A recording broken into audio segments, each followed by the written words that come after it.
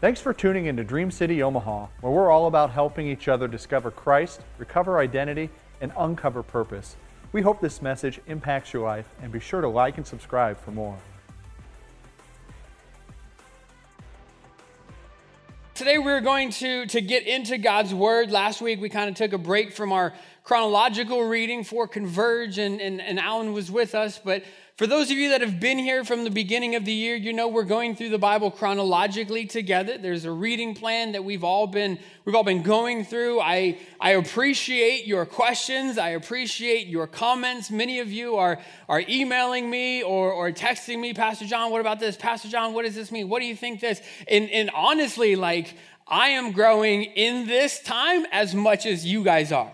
And so I know if it's been beneficial for me, I trust that it's been beneficial for you. You can find the reading plan on the app. Today we have the new February reading plans out there. And so if you need or if you want a physical copy, you can grab one of these on the way out. Today we started reading the book of Exodus.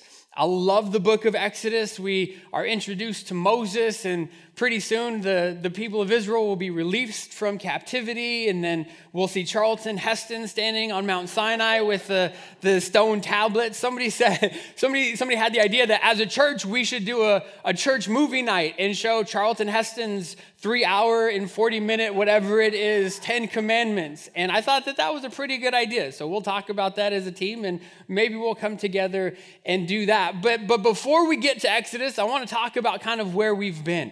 We missed last week, so kind of to catch us up, we were introduced to Abraham, and we saw God make a covenant with Abraham that he will be the father of many nations and that the entire world through him would be blessed. There was this promise of a son to come in Abraham and Sarah's old age, and we saw how that Abraham didn't see the promise fulfilled right away. And how many of you know when God gives us a promise and we don't see the immediate fulfillment of that promise, we can oftentimes try and help God out a little bit. For those of you that have ever tried to help God out, how has that worked for you? It's not usually a good thing, right? Like, God, maybe you need my assistance. Let me just tell you right now, God doesn't need your assistance. He doesn't need your help in fulfilling his promises. All he needs is your faithful obedience. All he needs is for you to trust in him. All he needs is for you to keep your eyes upon him. And we saw how that Abraham, when he tried to take matters into his own hands and Sarah tried to take matters into her own hands, it's created this mess that honestly the tension and the wars that we see in the Middle East today are a direct result of Abraham and Sarah taking matters into their own hands. And their descendants being at war with one another to this very day is a result of not trusting in God. And so we saw Abraham, we see Isaac, who is the son that was promised. We see him and Rebekah. They have 2 kids, Jacob and Esau, and we saw all the family drama that came in. And some of you read that, and it's like, man, they make my family seem normal. Like, I thought my family was messed up, and then I read the book of Genesis like I've never read it before, and just all the drama. It's like it plays out like a reality TV show, does it not? People say the Bible is boring. I ask them, what Bible are you reading? Because mine is anything but boring. And so we see Jacob and Esau, and really this last week we really looked at the life of one of Jacob's sons, his favorite son. A man by the name of Joseph, and we're introduced to Joseph at 17 years old as a young man, and we read the story of his life. That's what we're reading this week, and so that's where we're going to be. I want us to look at Joseph and pull out some principles from Joseph's life. But I told you when we started this chronological plan that everything in the Bible points to Jesus. Right? The Old Testament points to Jesus. The New Testament reveals Jesus.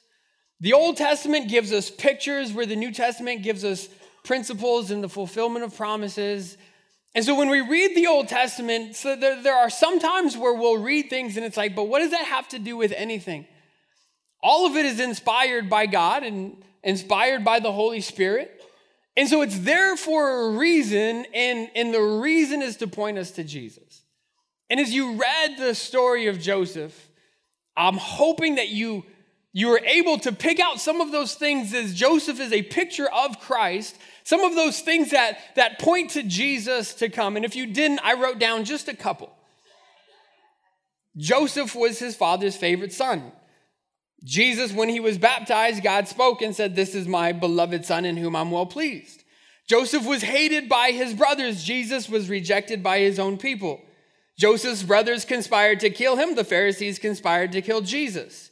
Joseph's brothers stripped him of his robe. Jesus was stripped of his clothes as he hung on the cross. Joseph was sold into slavery for 20 pieces of silver. Jesus was betrayed for 30 pieces of silver. Joseph was a servant to Potiphar. Jesus came not to be served, but to serve. Joseph was surrounded by the baker and the cupbearer in prison. Jesus had two men on the cross next to him. One of them was restored, the cupbearer. One of them on the cross was saved that day. Joseph was promoted and ruled over Egypt. Jesus was promoted and is now the King of Kings and the Lord of Lords. Joseph was 30 years old when he began to rule in Egypt. Jesus was 30 years old when he began his earthly ministry. Joseph knew his brothers, but they didn't recognize him. Jesus came as the Messiah, but he wasn't recognized either. Joseph shows mercy, grace, and forgiveness to his brothers, and we are saved by grace and receive forgiveness through the work of Christ. Joseph brought his family so that they could be with him in the land. Jesus went to prepare a place for us so that where he is, we can be also. It never mentioned that Joseph sinned, and Jesus is the one who lived without sin. Now, those are just a couple. Just to whet your appetite a little bit, because as you go and you read, there's so much there. Even the two in prison, the baker and the cupbearer. The baker, bread. The cupbearer, wine. Jesus came to establish the new covenant through his broken body, which we just celebrated a moment ago. His broken body, which we remember with the broken bread, and the blood that was shed, which we remember with the cup. And so you see all of these things in the story of Joseph that will point us to the coming of Jesus Christ one day. But as we look at the story of Joseph, I don't know that he gets the credit he deserves. And not that it's about getting credit, right? Like, not that Joseph is up in heaven like, man, David stole my thunder, right? Like when we think about the Old Testament, we think about David, the greatest king that ruled over Israel, the greatest king in the nation. But David did some jacked up stuff, and we'll get to David. David will have his turn. But Joseph was a man of such integrity and such character and such mercy and such grace. And through him, the entire nation of Israel would be saved. And it's incredible when I read this story that we today don't remember Joseph. I don't think we remember him enough. I don't think we talk about him enough. But today we're gonna talk about him. Genesis chapter 37. If you have your Bibles, if not, the verses will be on the screens. Verse 2 says, "This is the account of Jacob and his family. When Joseph was 17 years old, he often tended his father's flocks. He worked for his half-brothers, the sons of his father's wives, Bilhah and Zilpah." How would you like to be named that? But Joseph, listen what Joseph does. Joseph reported to his father some of the bad things his brothers were doing. We all know the phrase, snitches get stitches. He's reporting, Dad, he's a tattletale. Verse 3, Jacob loved Joseph more than any of his other children because Joseph had been born to him in his old age from his favorite wife. So one day Jacob had a special gift made for Joseph, a beautiful robe, but his brothers hated Joseph because their father loved him more than the rest of them. They couldn't say a kind word to him. And one night Joseph has a dream. When he told his brothers about it, they hated him more than ever. Listen to this dream, he says. Get this, guys. Check this out. We were out in the field tying up bundles of grain, and suddenly my bundle stood up, and your bundles all gathered round and bowed low before mine.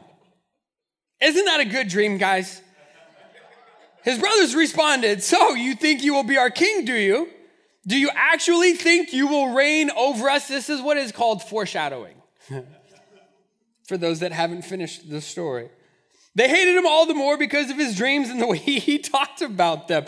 Soon Joseph had another dream. We'll stop there. So Joseph is given these dreams. He's given this robe. He's loved by his father. He's his father's favorite son. He has this dream that his brothers are bowing down before him. They hate him all the more. And it's not like Joseph was the oldest.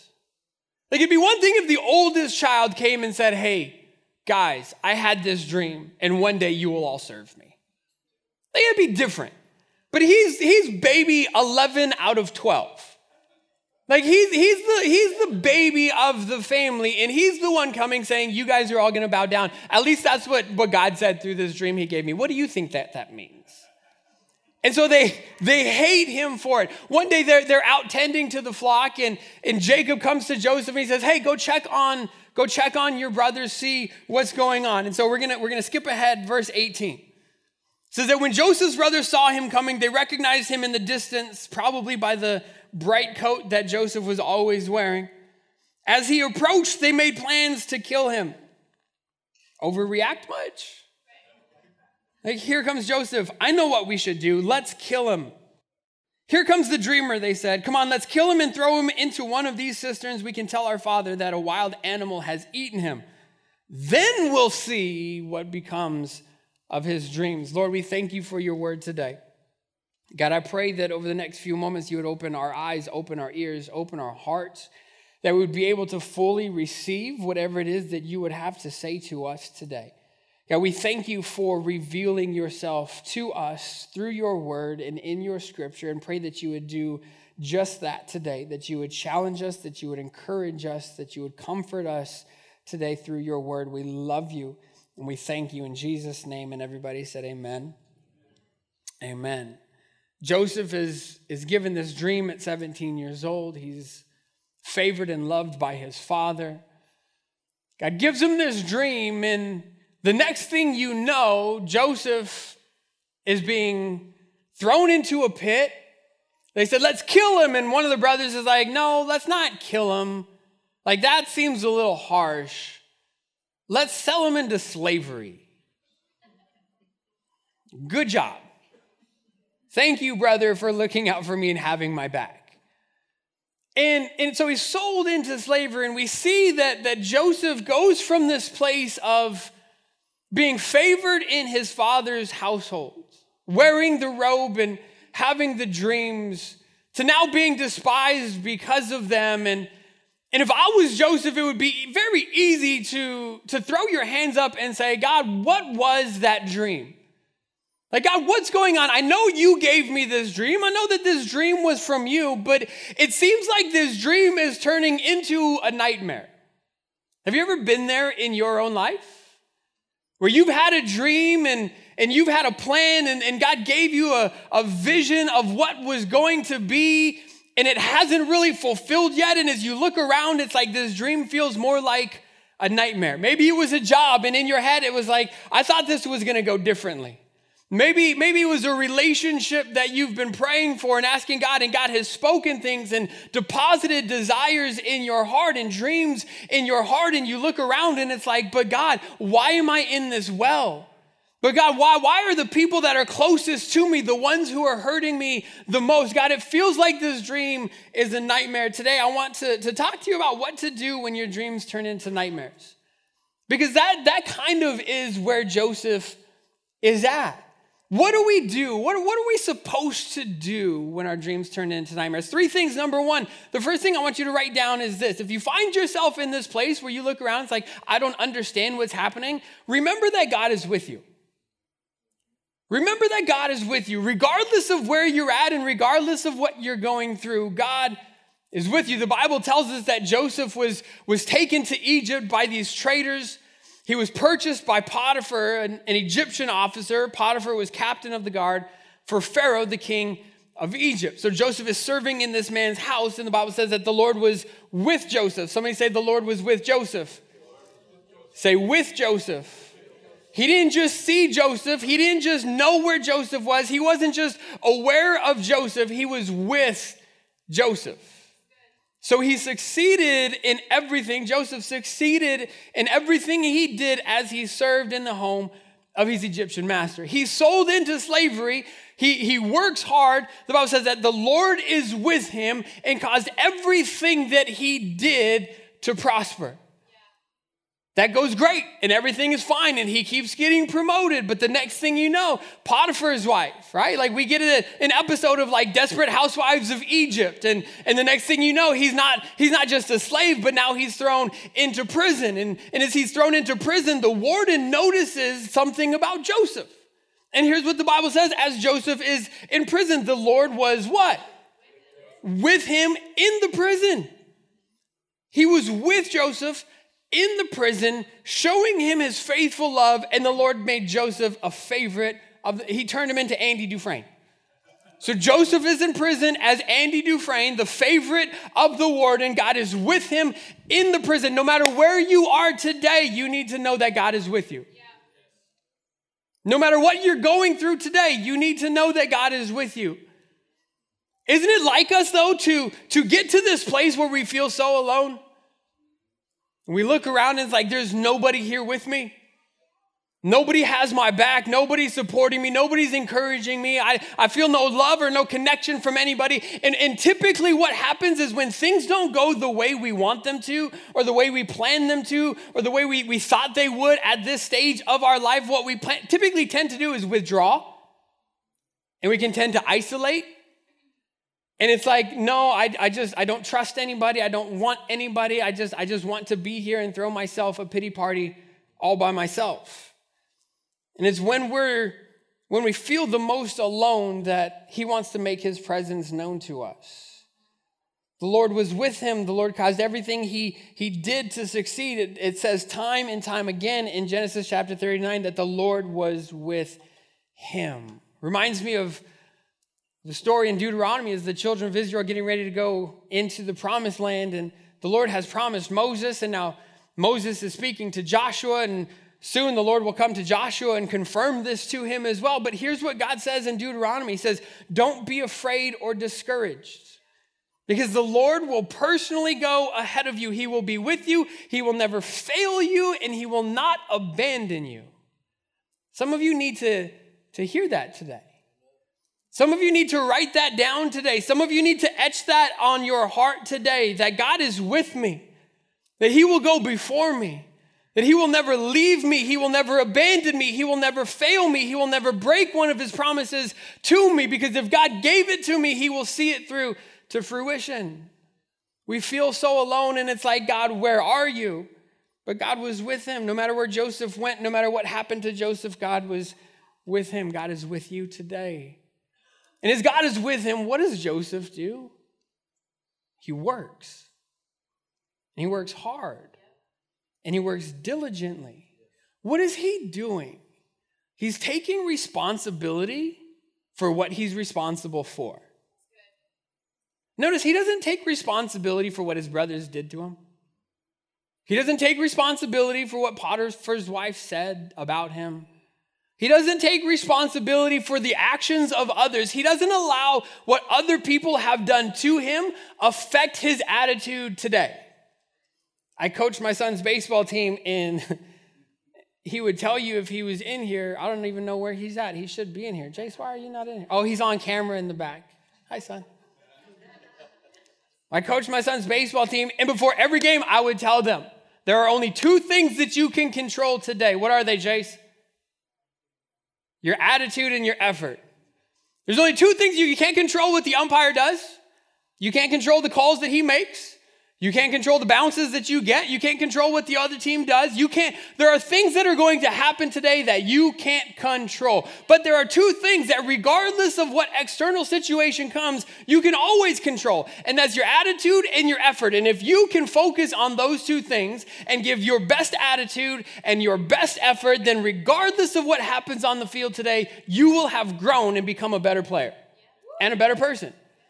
And as I look at Joseph, what are the things that he's always taking responsibility for? His attitude and his effort.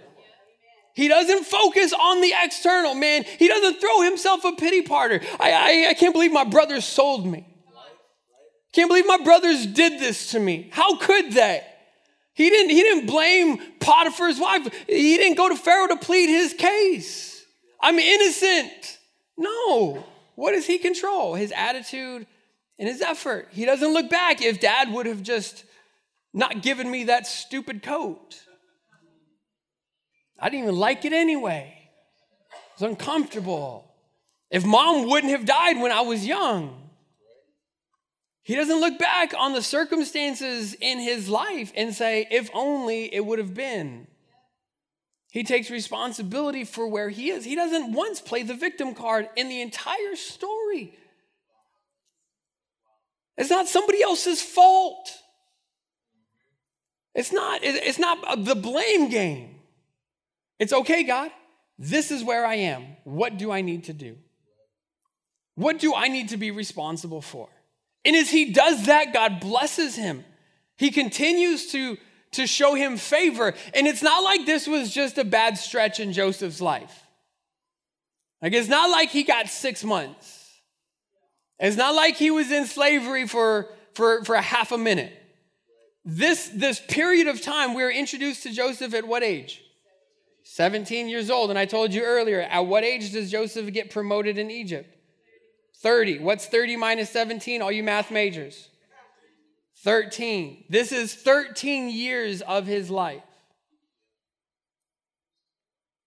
Let that sink in a little bit. How nearsighted we are. How impatient we are.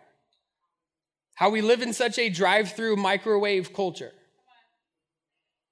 We went to Chick-fil-A a couple of weeks ago. And if you've driven past Chick-fil-A at like 6 o'clock, especially the one on West Dodge by Costco, you know what that line looks like. And so we pulled in, the kids wanted Chick-fil-A. So we pulled in and Jason's like, we're not waiting. Like, I will eat something else. I'm not waiting in this line. Like, Jason, it'll be fine. Like, it's okay. Like, it's Chick-fil-A. It's worth waiting for. It's God's chicken. And he says, no. He says, we're not waiting. He says, we're going to be here forever. And I'll admit, waiting in that line literally felt like forever. But I mentally made note of what time it was when we got in and what time it was when we left. Now listen, in the moment, it felt like I was there for like 3 days. It felt like, back in the day, we used to camp outside of Nebraska Furniture Mart when they were releasing like the new PlayStations. Like, that's what I felt like I was doing. And I was there for a total of 17 minutes. Now, in terms of like drive-through service, that's a long time. In terms of the span of my day, let alone my week, is really not that long. You can't even bake a DiGiorno in that amount of time.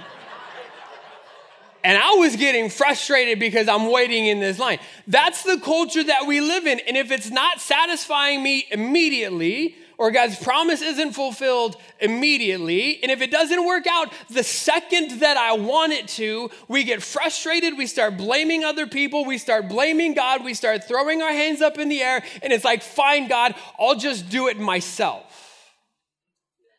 Like, that's who we are, but that's not who Joseph was. He remembered that God was with him. He took responsibility for what he was responsible for. The second thing that we need to do if we're in that position is we need to keep our eyes on God. Stop looking to all of the other things. Stop trying to manifest it yourself. Stop trying to force it. Keep your eyes upon him. It tells us that he sold into Potiphar's house. And as he sold into Potiphar's house, here's what the Bible says about Joseph, that he was very handsome and a well-built young man. Somebody said, hey. There's only a few people in the Bible that it tells you they were very handsome. He's one of a select few, like Did said that about David. It said David had a nice tan and was good looking. That's what it said. It said that Saul was a head taller than everybody. He was tall and handsome. David was dark and handsome. Joseph was muscular and handsome. Like, there are only a few people. If the Holy Spirit inspires somebody else to write that you were good looking, you know you were good looking. I'm just saying. He was very handsome and a well-built young man. And Potiphar's wife, desperate housewives of Egypt, soon began to look at him lustfully. Come and sleep with me, she demanded. How could I do such a wicked thing? It would be a great sin against who? God. How easy easy would it have been for Joseph to say, well, God abandoned me with my brothers, and God abandoned me in the pit, and God abandoned me when I was sold into slavery. Man, forget God, let's go. How easy would it have been for him to do that? But that's not what he does. Why? Because he keeps his focus on God. He keeps his eyes upon God. What happens after this? Joseph is then thrown into prison. False accusations. He goes running out of the room. Potiphar's wife makes up this story that Joseph raped me. And Potiphar, when he hears about it, he's distressed. So what does he do? He throws Joseph into prison. Now here's what's interesting is that Joseph should have been put to death for the charges against him. The punishment for that crime was to be put to death. That kind of leads me to believe, yes, God's favor, but that leads me to believe that Potiphar was mad because he kind of knew. He knew. Like, you're just making this up. Like Joseph didn't. I know Joseph. Joseph's been working hard for me. Joseph is a man of character. Joseph is a man of integrity. He does everything I ask him to. I know Joseph wouldn't do that. He's mad, though, because he has to do something. I can't just let Joseph go, but I don't want to put him to death because he doesn't deserve that. So what does he do? He throws him into prison. And as Joseph's in prison, he's then joined by two of Pharaoh's prisoners, the cupbearer and the baker. And they come to Joseph one day and they're like, hey, we had some dreams and we don't know what they mean. Here's what it says in the Bible. We both had dreams last night. No one can tell us what they mean. Here's Joseph's response. Okay, interpreting dreams is God's business. So go ahead, tell me what your dream was, and maybe God will give you the interpretation. He could have taken credit. He could have said, all right, I got this. What was your dream? And I'll tell you what it means. No, he says, listen, I can't do that. That's not anything that I can do, but it's something that God can do. He's constantly redirecting not just his own heart, but everybody around him back to God. Hey, Potiphar's wife, no, because here's what God says. Hey, cupbearer, I can't do that, but I know a God that can. Hey, baker, that's not my skill set. But God is able to do anything. So he's redirecting himself, but he's also pointing people around him back to Jesus.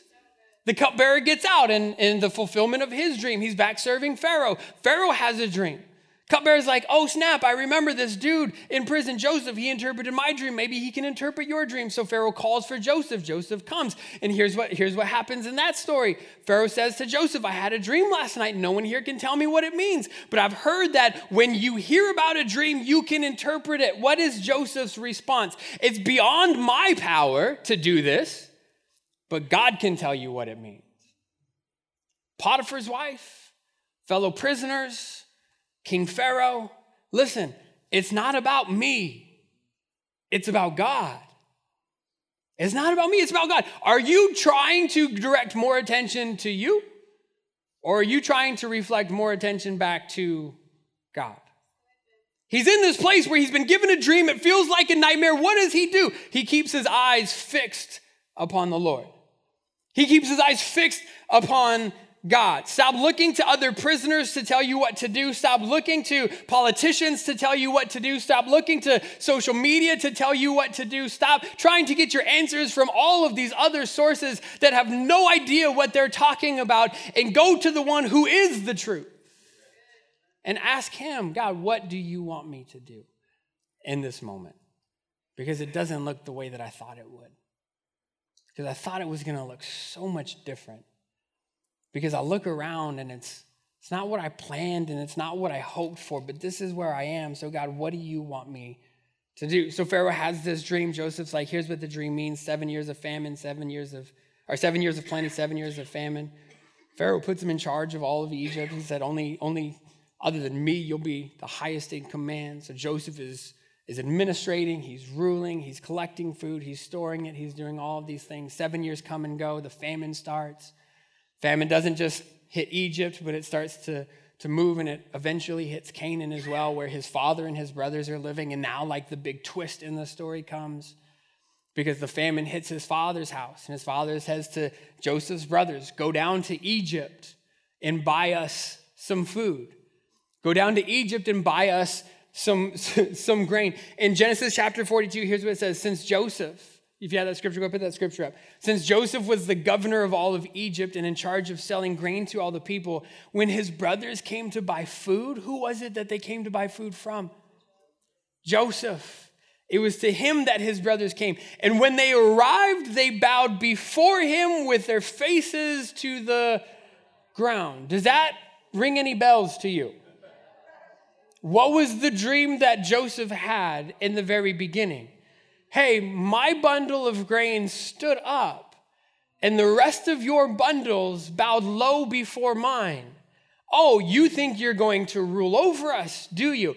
I don't know what it means because it's God's job to interpret dreams. I'm just telling you what I saw in my dream. They hated him. They despised him. They thought to kill him. They sold him into slavery. And now for 13 years, he's been kind of that memory in the back of their heads that they had to try and cover the lie. And every time Joseph's name got brought up, I'm sure that it triggered those responses in them. Now their families are back home starving, and they've come to Egypt to buy grain, and they come to Joseph to buy it, and he recognizes them, but they don't know who he is, and they fall on their faces. And in that moment, God, I guarantee you, reminds Joseph of the dream that he gave him. And in that moment, I'm sure it was like slow motion moment for Joseph, and he's thinking back on the last 13 years. He's thinking back on the time that he was in the pit, and he was alone, and it was dark, and it was damp, and he thought they were going to leave him there. And then the rope came down, and he thought he was saved, only to find out they had sold him for 20 pieces of silver, which was lower than the price of a slave at that time. Only to get to Egypt, be sold into slavery and servitude, to be falsely accused, to sit in prison for 2 years. Now God has restored him and promoted him, and the favor of God upon his life has got him to this place. And the fulfillment of the dream that God gave him, the dream that it took at this point like 19 years. 19 years to fulfill, because it was the 13 before he was promoted, and then the 7 years of plenty, and then probably 2, so like 21 years that it's taken to get to this point in his life. And God is like, remember that the dream that I gave you. Now here's the principle in this. If we find ourselves in this point where, at this place where our dreams begin to look like nightmares, what do we need to do? We need to trust in God's timing. Trust in his timing. Joseph was the governor. They came and they bought the grain from Joseph. And through a series of events, Joseph starts to mess with them. And, you could read that a couple of ways. Like, was Joseph testing them to see if his brothers had changed? Was Joseph just like, I'm going to play a joke on you? Watch this. Like, I tend to think it was a little bit of both. Sends them home, gives them their money back. They get back home like, oh my gosh, our money is still here. They come back, but bring your younger brother, who is Joseph's only full brother, because same father, same mother. So he starts to play these tricks on him. Finally, the time comes where Joseph reveals himself to his brothers. And this is like the climax. If Joseph's life was a movie, like this would be that moment that the sound starts to crescendo, and like the feelings all start coming up. And like there's probably a what do they call that?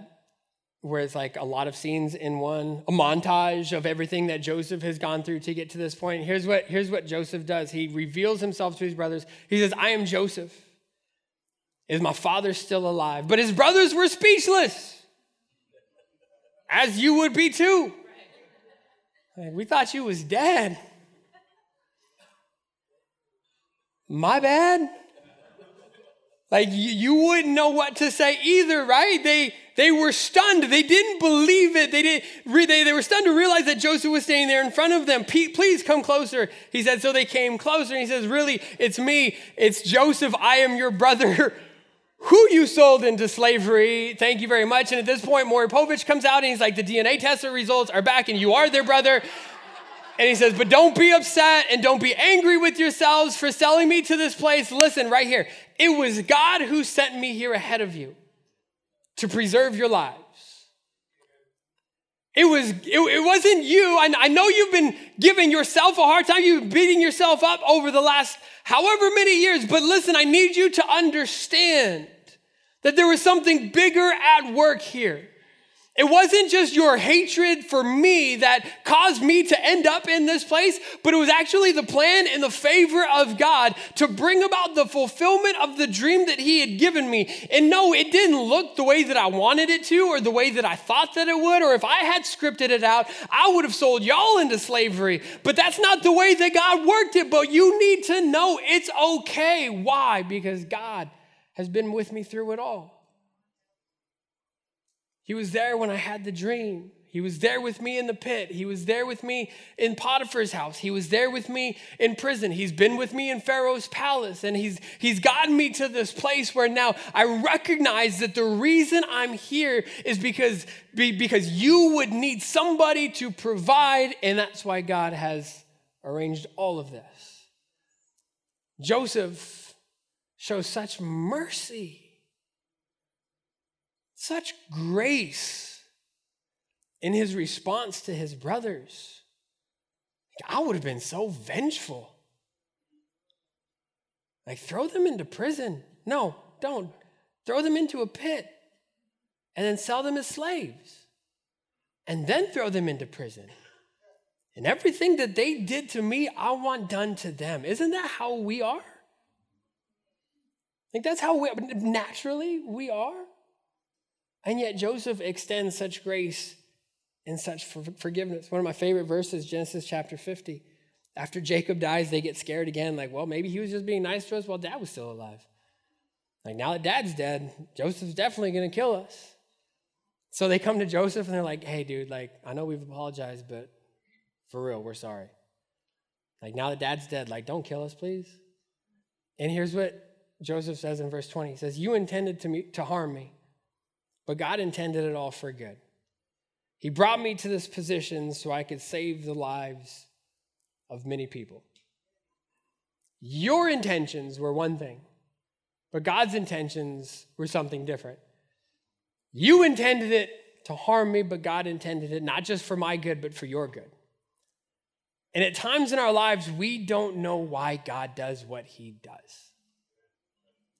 We don't understand it. You know how many times God has told me to do something? It's like, God, that doesn't make sense. Like, God, that doesn't sound like a good plan. God, let me help you out with this one. Like, God, what if we did this instead? God, what if we didn't move to Omaha? I don't even know where Omaha is. What's in Omaha? I remember telling my friend when we were moving to Omaha, he's like, why are you going to Alaska? Seriously. Junior high, that's junior high in Albuquerque, New Mexico, public education for you. Like, why is Omaha? Why are you going to Alaska? Like, no, it's not in Alaska, it's Nebraska. Looking back on my life, so many things that, like, God had spoken to me. I remember at 15 years old, knowing that I was called into the ministry. Running from it, didn't want it. God had given me dreams. God had given me visions. Like, I knew that's what it was. But I remember at like 22, 23 years old looking around like, God, I thought it was going to look different than this. And God, I thought my life would look different by now. Like, God, that dream you gave me, was that just like the pizza I ate the night before, or was that really from you? Then I get into ministry, and then I really start questioning, God, I thought this was going to look different. God, I thought it was going to be different. I didn't know it was about all this. But I look back, and regardless of what I thought, and regardless of the plans that I had, and regardless of my preconceived ideas, God had a plan through it all. And even though his plan wasn't my plan, I look back and it's like, there's a reason. There's a reason I had to walk through that. There's a reason that you had to prepare me in that hard season. There's a reason that you needed to humble me and break me of some things to get me to this place that you wanted me to be. There's a reason for it. And it doesn't mean that the dream that you have is invalid or that it wasn't from God. It just means that you're in this season of preparation where, yeah, you might look around and rather than a dream, it might be playing out a little bit like a nightmare, but that doesn't mean that God isn't with you. And that doesn't excuse you from not keeping your eyes upon him. And at the end of the day, if we would but just trust in God's timing, knowing that his plans are better than our plans, his ways are higher than our ways. But if God has given you a promise, he will be faithful to fulfill that promise in his timing. If we would just submit ourselves, surrender ourselves to his will, focus on the things that we can control. What do you need to do today? Focus on what you can control. Your attitude and your effort. Your attitude and your effort. God, we trust you. God, we love you. God, we fix our eyes upon you. God, we lean not on ourselves.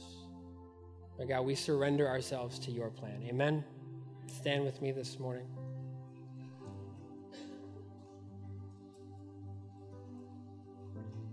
Our prayer team is going to come down, and here's how I want us to close this service. If you're here today, and you say, Pastor John, I feel like Joseph in the prison, or I feel like Joseph in the pit. God's given me a dream. God's put desires in my heart, and I look around and it's not playing out the way that I want. And my dream is starting to look a little bit like a nightmare. This morning, if you're here, I want to pray for you. I want our team to be able to pray for you, to minister to you in that, just to encourage you today, to believe with you today. So in just a moment, I'm going to pray, and after I'm done praying, we'll be dismissed. But if you're here today and you say, that's me, I would say don't leave until you had an opportunity to be prayed with and to be prayed for, okay? Lord, we thank you. We love you this morning. God, we thank you for your word. We thank you for the promises found in your word. And Lord, the promise that we stand on today is that you will never leave us. You will never forsake us. You will never fail us. You will never abandon us. God, it's often in those times where we feel the most alone that you want to reveal yourself the most to us. So Lord, forgive us for withdrawing and forgive us for isolating. And Lord, today we want to fix our gaze and fix our eyes and fix our hearts upon you. Lord, we thank you for the dreams that you've given. Maybe there are some today that haven't had that dream. They don't have that vision for their lives. Lord, I pray that you would give that to them, that you would inspire them, that you would encourage them, God, that you would birth something big in them today. Lord, for those that look around and expected it to look different at this point, maybe to be further along at this point, or to be at this position at this stage. Or for those that look around and remember the dream that you've given and are like, but it doesn't look the way that I wanted it to. Lord, I pray that you would encourage them today. Lord, that they would trust in your timing, because your timing is always better than our timing. That they would trust in your plan, because your plan is always better than our plan. That they would trust in your ways, because your ways are always better than our ways. Lord, we submit and we surrender ourselves to you. Help us to take responsibility for what we're responsible for.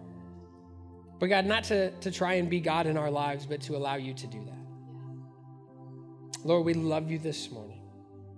Be with us today. In Jesus' name. And everybody said amen. This morning, if you need prayer, our altars are open. If not, you can be dismissed.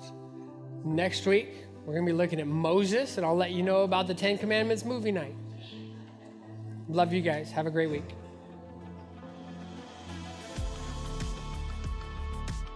Here at Dream City Omaha, we're all about three things: helping people discover Christ, recover identity, or uncover purpose. If you enjoyed today's service, we encourage you to check out our past sermon series as well as our discipleship classes. Give us a subscribe, and we hope that we can help you grow no matter where you are.